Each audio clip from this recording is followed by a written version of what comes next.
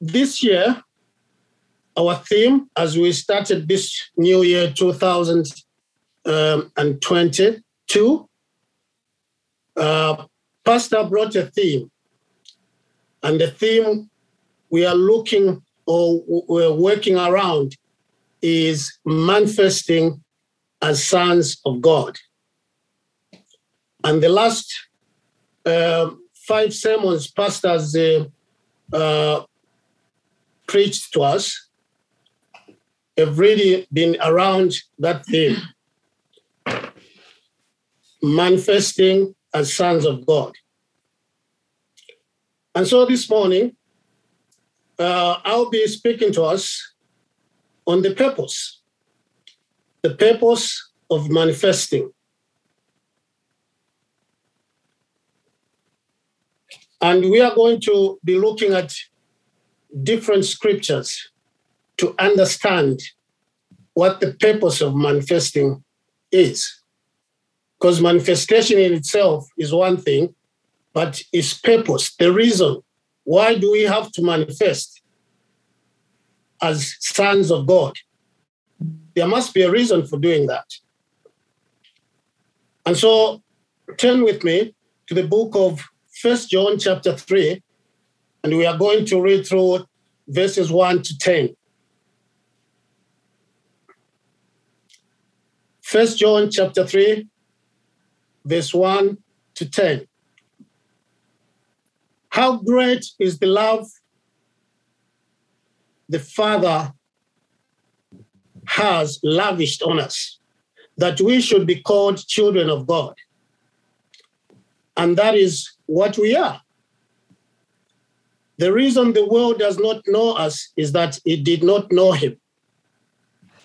Dear friends, now we are children of God, and what we will be has not yet been made known. But we know that when he appears, we shall be like him, for we shall see him as he is. Everyone who has this hope in him purifies himself, just as he is pure. Everyone who sins breaks the law. In fact, sin is lawlessness. But you know that he appeared so that he might take away our sins. And in him is no sin. No one who lives in him keeps on sinning. No one who continues to sin has either seen him or known him. Dear children, do not let anyone lead you astray. He who does what is right is righteous, just as he is righteous. Verse 8, he who does what is sinful is of the devil, because the devil has been sinning from the beginning. The reason the Son of God appeared or manifested was to destroy the devil's work. No one who is born of God will continue to sin, because God's seed remains in him. He cannot go on sinning because he has been born of God. This is how we know who the children of God are and who the children of the devil are. Anyone who does not do what is right is not a child of God, nor is anyone who does not love his brother. Now, if we look at that passage of scripture, twice in that passage of scripture, John tells us the reasons why Jesus came into the world. And the first reason in that passage of scripture is from verse 5. In verse 5, John says this, you know that he appeared to take away sins. That was the reason, one reason that John is emphasizing here for Jesus coming into the world. you know that he appeared to take away sins, and in him there is no sin. And so the sinlessness of Christ is affirmed. John is affirming the sinlessness of Jesus. In him, there is no sin. And the reason for his coming is also affirmed in that same verse 5. He appeared to take away sins. Hallelujah. The second reason John is emphasizing in that passage of scripture is in the second part of verse 8. For this purpose, the Son of God was manifested that he might destroy the works of the devil. The second part of verse 8. And so I may pose a question here. What are the works of the devil? And I know if I asked each one of us, you give me a list, a host of the works of the devil.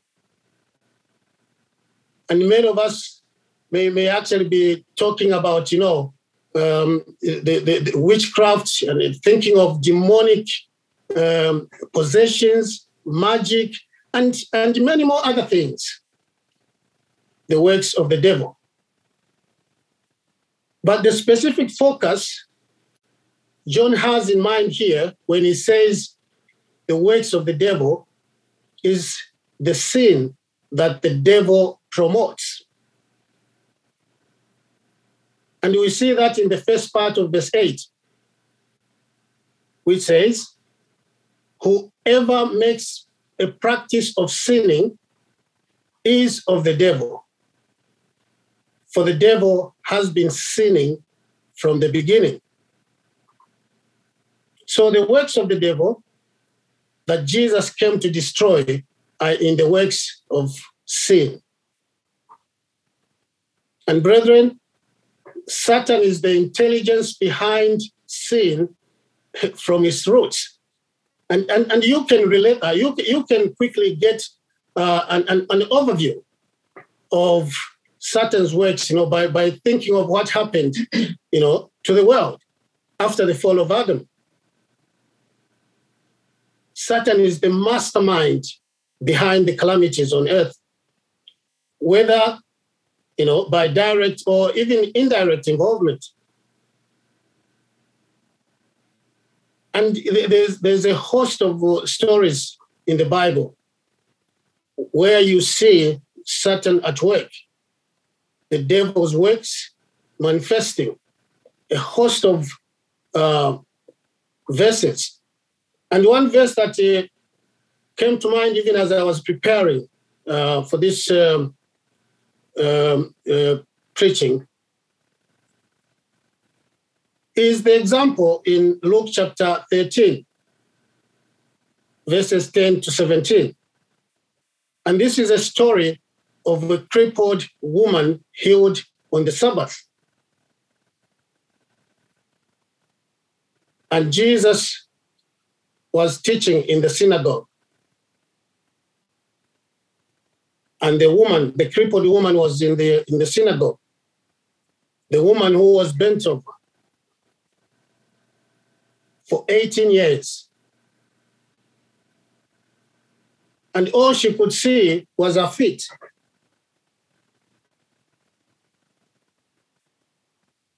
Then the Lord Jesus called her. The woman walked in front, and Jesus laid his hands on her. And he said, "Woman, you are set free from your infirmity."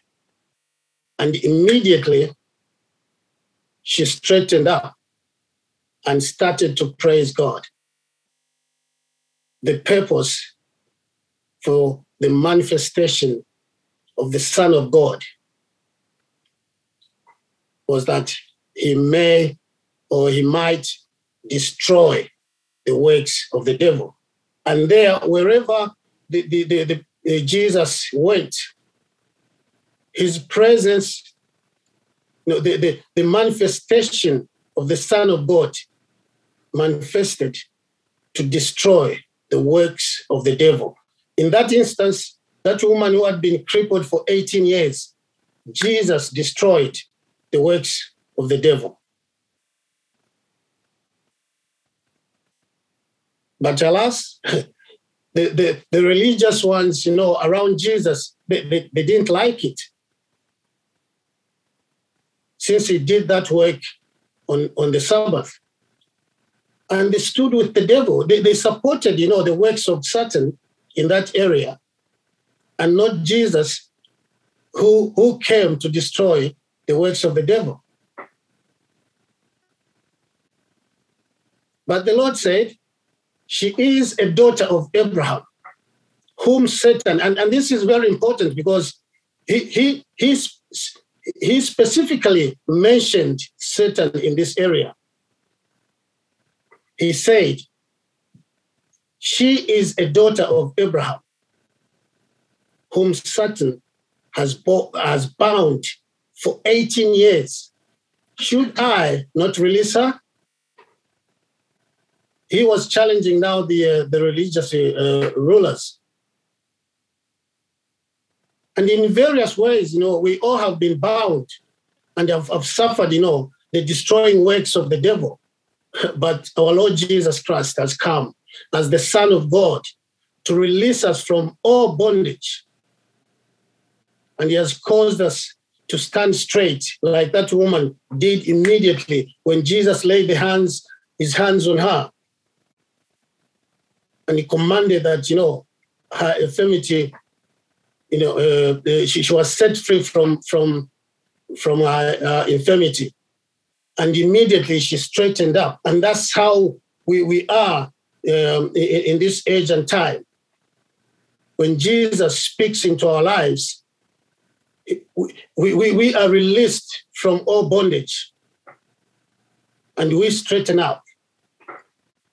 And we praise his holy name. And there are a host of examples that I could go into, but time won't allow us to give all these examples. But now, if we look at the purpose of the manifestation of the children of God, ourselves here on earth, and an example from the book of Romans chapter 8. Romans chapter 8,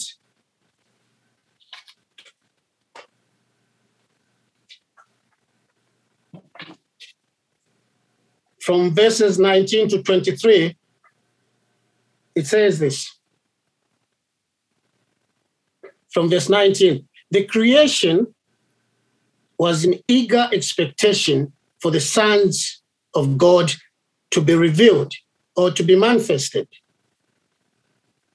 For the creation was subjected to frustration, not by its own choice, but by the will of the one who subjected it, in hope that the creation itself will be liberated from its bondage to decay and brought into the glorious freedom of the children of God.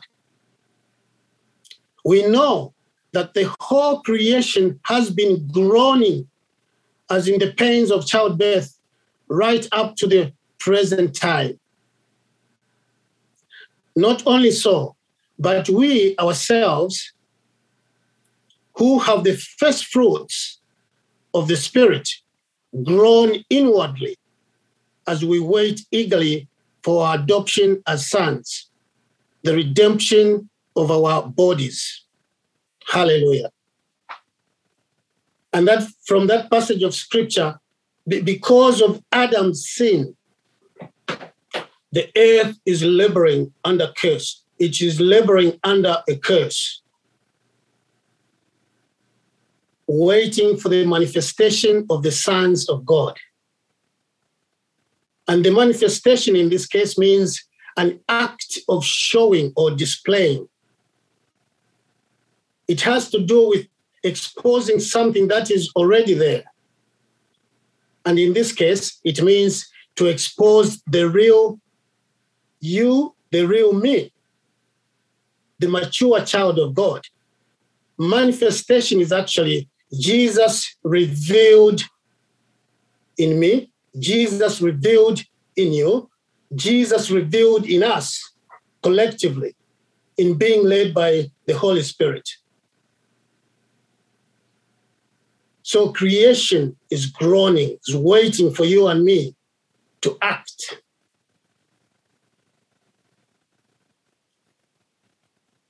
So this passage of scripture is clearly saying that nature is waiting for the sons of God to be revealed.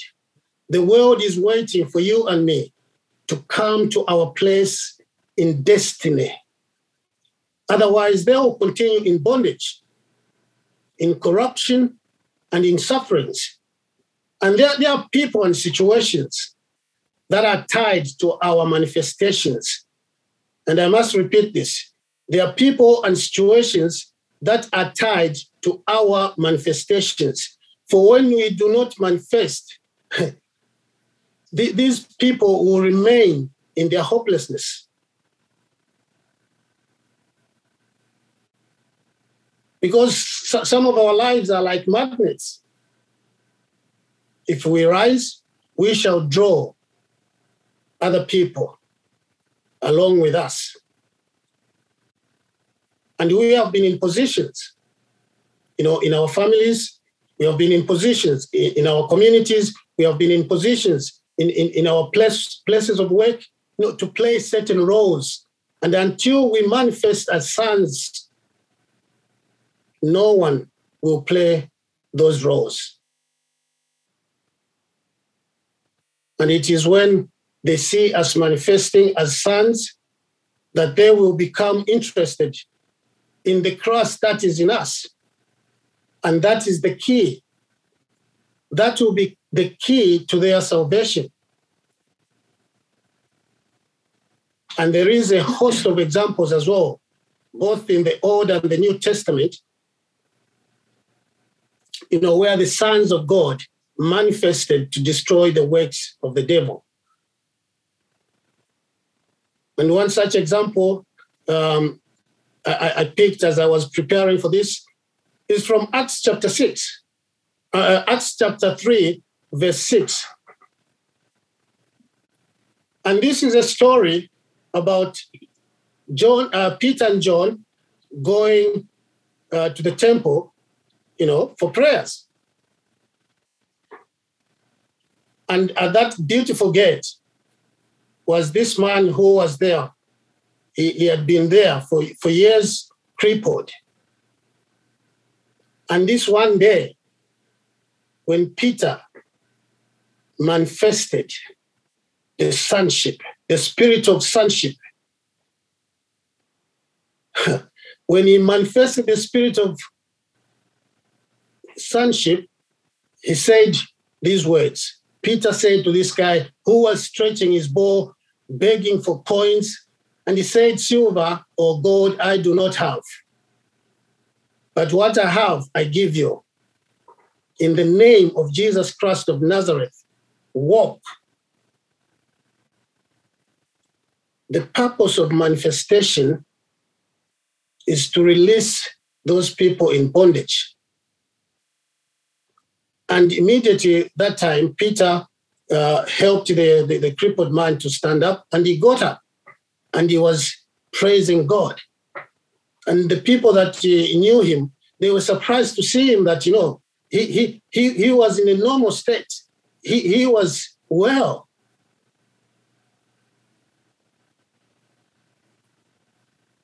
That is the purpose for our manifestation, is to bring people out of bondage, to destroy the works of the devil, because that is the empowerment that Jesus has deposited in us, who are called the sons of God. Another example is from 1 Samuel chapter 17. And this is a long passage of scripture from verse 1 to verse 57. I'm not going to read all that. I'm just going to to paraphrase, to just give an overview of what that passage is talking about. It's talking about David and Goliath. For 40 days, Israel and the Philistines were in a stalemate in the valley of Elah. And Goliath, being who he is or who he was, kept asking questions. He was asking Israel to present a man to challenge him in the battle, but there was none. Are we not being challenged by situations today in different battles? Yes, we are. And Goliath was challenging the armies of Israel at the time for a man to challenge him in battle. And Israel's army was made of, cowards, for lack of a better word, not warriors, because they didn't know who they were. They had lost their identity. And the situation was so until David showed up on the scene. And David probably in his teenage time, a teenager as he was, but he knew one thing. He knew who he was, as a covenant person. He knew that Yahweh was greater than all the false gods of the Philistines. Though David lived in the Old Testament, yet he was one man who understood and manifested the spirit of sonship. And he said these words in verses 45 to 47 of the same 1 Samuel chapter 17. And I'm going to read those words. 1 Samuel chapter 17.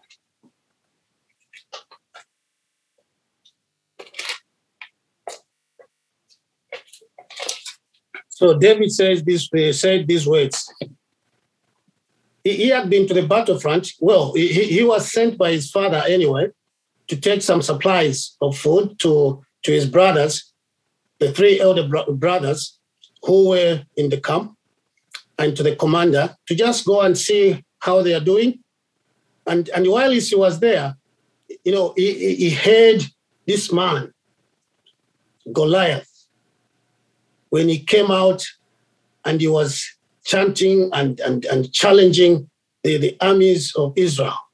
He heard those words, and it was like, he was groaning inwardly of how he was going to, to overcome Goliath. And he said these words. Finally, when he manifested, when he understood and manifested the spirit of sonship, he said these words.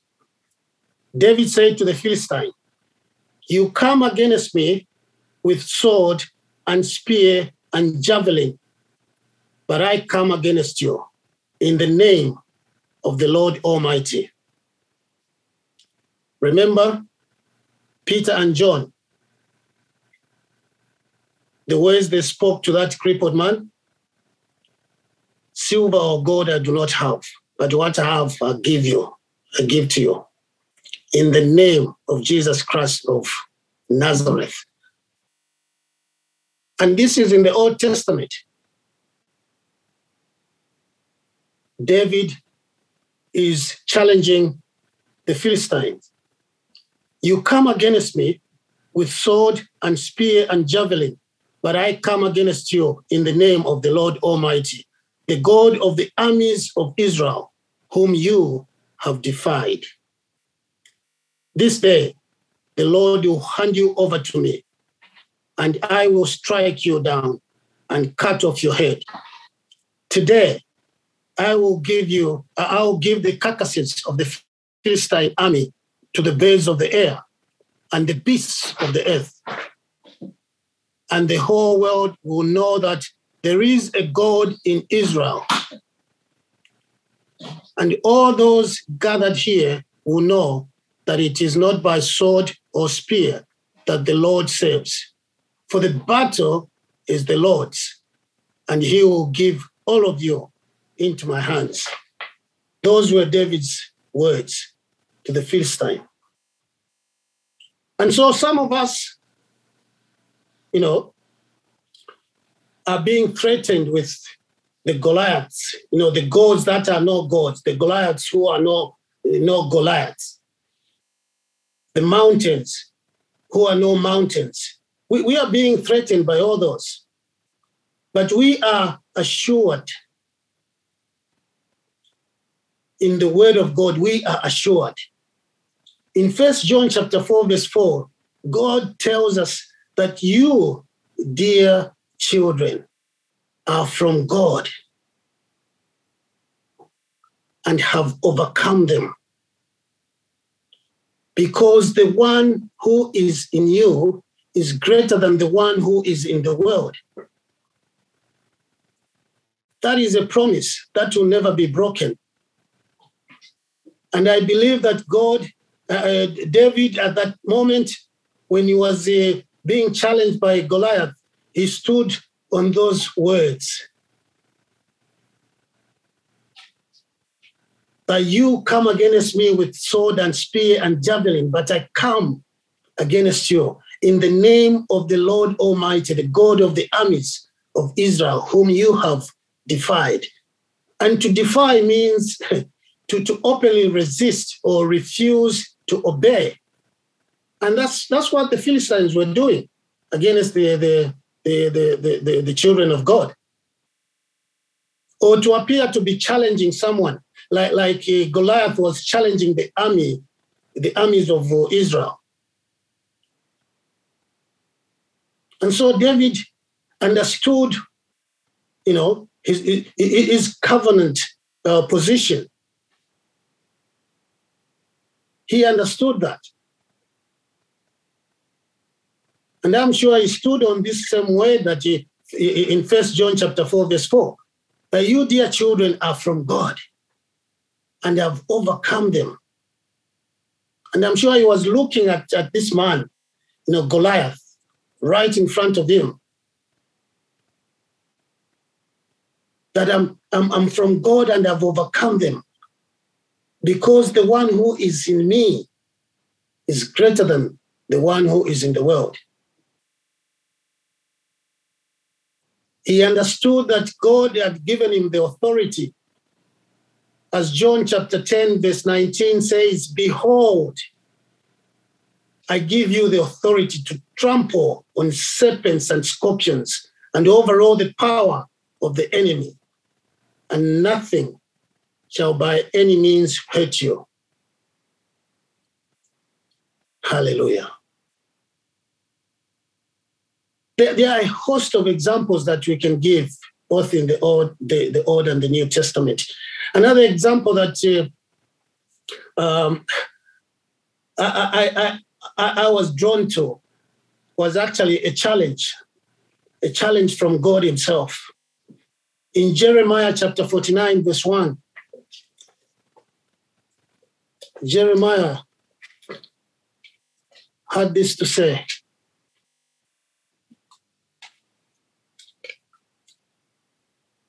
Hallelujah. He says, has Israel no sons? Has he no heirs? Why then has Molech taken possession of Gad? Why do his people live in his towns or cities?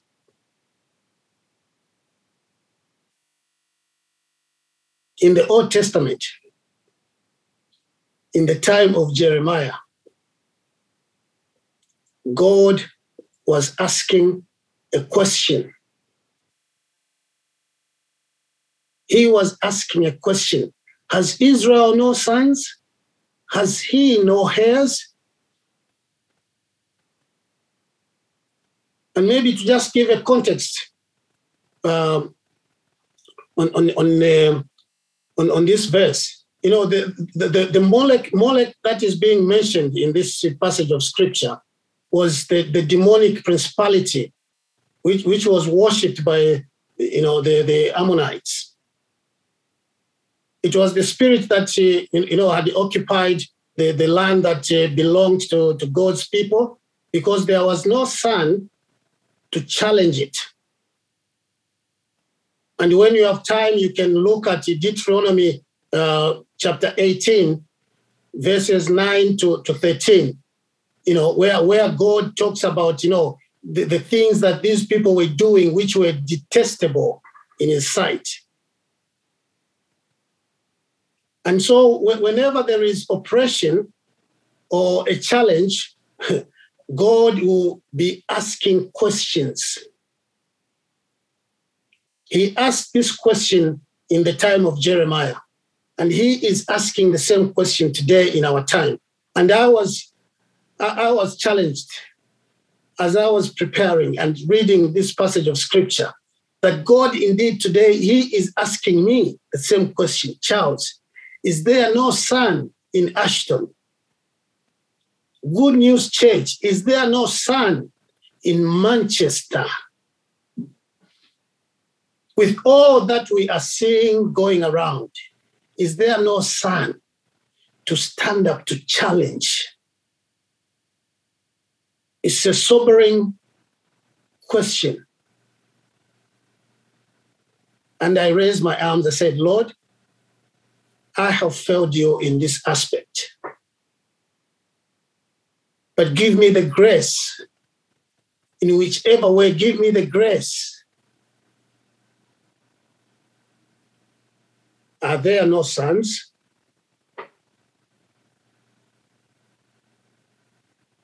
God is challenging us. Whenever there's oppression or a challenge, God will be asking the same question. So when we manifest as sons, we walk in the original purpose of God in creating man.